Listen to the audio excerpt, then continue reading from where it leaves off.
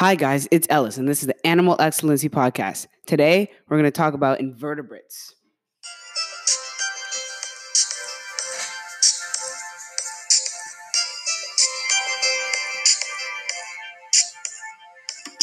All right. Invertebrates are incredibly widespread, accounting for about 97% of all animal species on the entire planet. They are found in almost every single habitat, including the oceans, where life first came from or arose. Invertebrates evolved from single cell organisms. These single cell organisms then evolved into two layered multicellular organisms. This was the beginning of invertebrate life. The earliest fossils of invertebrates come from the late Precambrian, long before the dinosaurs, about 600 million years ago.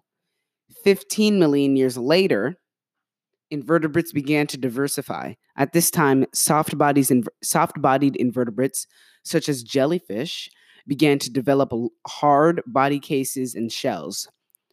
This created two distinct groups: the mollusks, annelids, and arthropods, and the echinoderms and chordates. The echinoderms and chordates would later give rise to all animals with backbones, including mammals, reptiles, fish, amphibians, and birds, and us. All invertebrates do not have a backbone, a bony skeleton, or true jaws. However, many invertebrates do have a skeleton, just not a bony one. It can be either internal or external. These skeletons have many purposes. They can protect the invertebrate from predators and powerful impacts, such as a fall. There are also many different types of skeletons. Sponges have an internal skeleton, while the shell of a bivalve, such as a clam, oyster, or mussel, is a two-part external shell. Arthropods, such as millipedes or centipedes, have an external skeleton made of hard plates. Joints between these plates makes the skeleton flexible. However, this skeleton unfortunately cannot grow.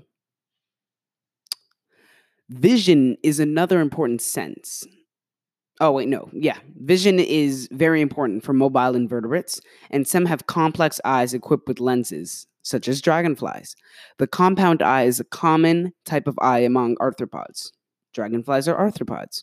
Surprisingly, some cephalopods, such as squids and octopuses and cuttlefish, have eyes similar to ours that focus on light, and our eyes do the exact same.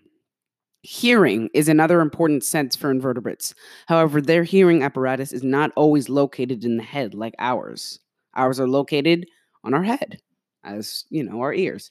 Some, like grasshoppers, have eardrums in their abdomen or body, while crickets have them on their legs. Most invertebrates change as they grow up. This change is known as metamorphosis. This process alters the way the species will live and may increase the chances of this species or any species finding food or a mate. In invertebrates, metamorphosis may be gradual, rapid, or abrupt. The change may occur inside a pupal case or a chrysalis, such as in butterflies. Invertebrates are abundant, and their diets include almost everything. Underwater grazing is the process of removing vegetation from a solid surface, and limpets and sea urchins use this technique to feed. Invertebrates that live in the sea or near the shore filter their food from the water. Barnacles will use this technique and will use their legs and gills to catch food, and they may even pump water through their gills, increasing their supply of oxygen as well as food. Before we continue talking about food, we have to talk about how invertebrates catch it. On land, invertebrates will forage for food. Most predatory invertebrates, such as spiders, move around in the open. But how do invertebrates eat their food? There are many types of food, and there are many types of mouth parts to deal with the different types of food. Caterpillars will bite off and swallow their food in large pieces. Moths and butterflies have a proboscis, which can be unrolled to drink nectar from flowers or fruit juices. Spiders are carnivorous, meaning they feed on another living thing, but they feed on the liquid of their prey, just like butterflies and moths, except butterflies and moths are not carnivorous. Spiders have a tiny mouth and feed by pouring digestive juices onto their prey, or injecting it into their prey. Then they will suck up the digestive juices into their mouth.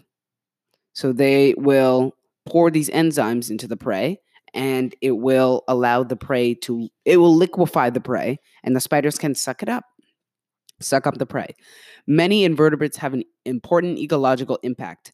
Earthworms, for example, keep soil fertile, and some insects pollinate flowers or break down dead remains. Invertebrates make up the vast majority of the world's parasitic animals. Some, such as ticks and leeches, live on the outside of their hosts. Many, such as tapeworms and roundworms, live internally and feed on their hosts' tissues and flesh. Most parasites, however, do not kill their host because they rely on them, but many parasitic insects do. They will lay their eggs in the body of an animal, and when the young hatch, they will devour the host from the inside. So some have to have their hosts. Others do not necessarily have to, and will kill the host at the host's expense. However, this is not how life starts off for many young invertebrates. As I said, parasitic insects will lay their eggs inside the body, and then the young will hatch and devour the host, but this is not how most life for young invertebrates starts off. Most invertebrates leave their young to develop on their own. Once they lay them maybe in the form of an egg or something like that, they're on their own. There's no parental care for most invertebrates. Unfortunately, many eggs will not survive because of this, which is why many eggs are produced to counter the effect of the many losses. On the other hand, some invertebrates are incredible parents. Female octopuses attach their eggs to rock cavities on the seabed and rocks. They will remain close and will squirt jets of water on the eggs to keep them oxygenated so the baby octopuses can continue to breathe. So that's great parental caring. A lot of dedication there. Even after they've hatched, however, some invertebrates will still take care of their young. Some arachnids, such as scorpions, carry their young around on their back until they are ready to go off on their own. At this stage in development, the young have soft exoskeletons, and they will harden with age. Young invertebrates are usually pale, but will become colorful as they age. These colors help some invertebrates imitate various objects, and which is known as mimicry, which helps them camouflage into their surroundings. They can mimic anything from pebbles to twigs to even bird droppings. And invertebrates will mimic anything to avoid getting eaten. They may also mimic dangerous species, so they are avoided. Even if they are cared for, all invertebrates will soon go off on their own. However, if an invertebrate is in a colony, the same species will remain together for life and form a permanent group or colony. That's what a colony is. In a colony, the members are usually closely related to one another. In some marine colonies, because that was terrestrial, some marine colonies, the invertebrates have joined together, literally joined together, and look and behave like a single animal, such as the Portuguese man of war. This animal looks like a jellyfish, but is actually a colony of polyps. So there are many different species that joined together. That is not one species of animal. However, floating colonies like these are very rare. Other invertebrates, such as corals, will form fixed colonies on the seabed, and they will stay there for life. They move around when they're young, when they're coral polyps, and then they settle down and they form fixed colonies on the seabed. On land, however, social insects include termites, ants, bees, and wasps, and their queens normally lay all of the eggs. So on land, it is a little bit more sophisticated. The role of the other members in the colony for terrestrial invertebrates or terrestrial or things living on land, an animal living on land, is to ensure that the colony is fed and defended from attack. So that's what the other members are for. There's the queen, and she's the top. She's at the top of the hierarchy, top of the society. And the other members ensure that the colony is fed and defended from attack. Each one has a specific purpose, but that is an overall summary of all the tasks that the other members will do. Mimicry can also be used as a form of camouflage by predators who want to remain hidden from their prey and achieve the element of surprise. So mimicry can be used by predators and prey. So that makes it even more interesting. That may be coevolution, where both species evolve together. Sometimes good, sometimes bad. In this case, it could be bad because the prey is evolving to outwit the predator, but the predator is evolving to outwit the prey. So coevolution can happen over millions of years. And it continues to happen today. And like I said, it is used as a form of camouflage by predators who want to remain hidden from their prey and achieve the element of surprise. So they benefit from this. Some insects mimic behavior and will even smell like other species. So that's taking it to a whole new level, not just sight, but smell. So if you weren't fooled by how it looks, maybe you'll be fooled by how it smells.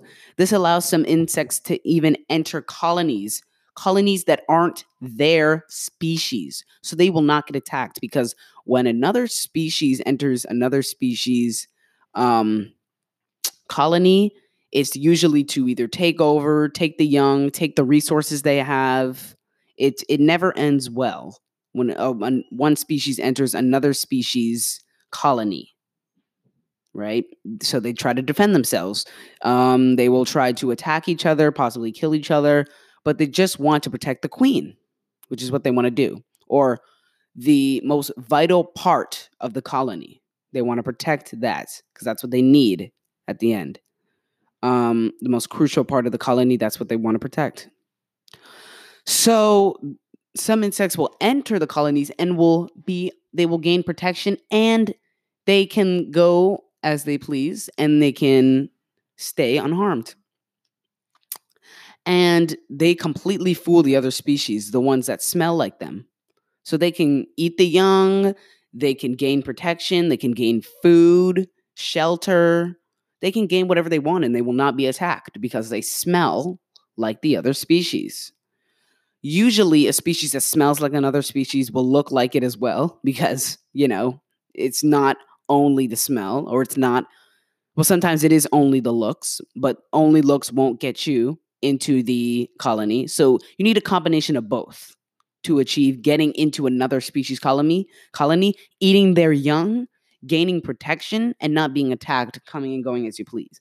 So that is impressive. That requires both the sight and smell to fool another species, colony species. There are more than 30 groups of invertebrates, and there are countless invertebrate species across the globe. However, I cannot name all of them, but I will name some of the most prominent groups. Some of these groups are the sponges, corals, sea anemones, jellyfish, sea stars, sea urchins, snails, clams, squids, octopuses, sea cucumbers, tapeworms, crabs, that's what I meant to say, scorpions, insects, spiders, millipedes, centipedes, barnacles, earthworms, leeches, sand dollars, and much, much, much more. I suggest that you look up the many different invertebrate species and subgroups, because there are thousands. We don't even know all of them. Some invertebrate species are discovered every day. There's no limit on the amount of invertebrate species we will find, I think. However, habitat destruction is hurting the amount of invertebrate species that are surviving. And it probably wiped out a few species that we will never hear of and we never have heard of. But it's unfortunate, but we need to preserve the species that are still here. All right, that's it for today. Come back next week to learn about the new season that is coming out 2 weeks from now. There will be a season 2 introduction trailer as we enter an entirely new phase. That will come out next week. And then 2 weeks, that will come out next week, the season 2 introduction trailer. And then the week after that, that will be the first episode of season 2. And we will enter an entirely new phase, because This original phase is about the groups of animals, the different groups: mammals, birds, reptiles, amphibians, fish, and vertebrates.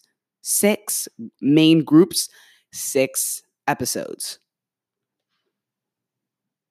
All right. So that's what we have in plan. But next week, we are going to shake things up and you will find out exactly what we're going to do, because I'm not going to give it to you now, but I will give it to you next week in the season 2 introduction trailer. Okay. This is Ellis, and this is the Animal Excellency Podcast. Be sure to rate, comment, and subscribe. See you next time.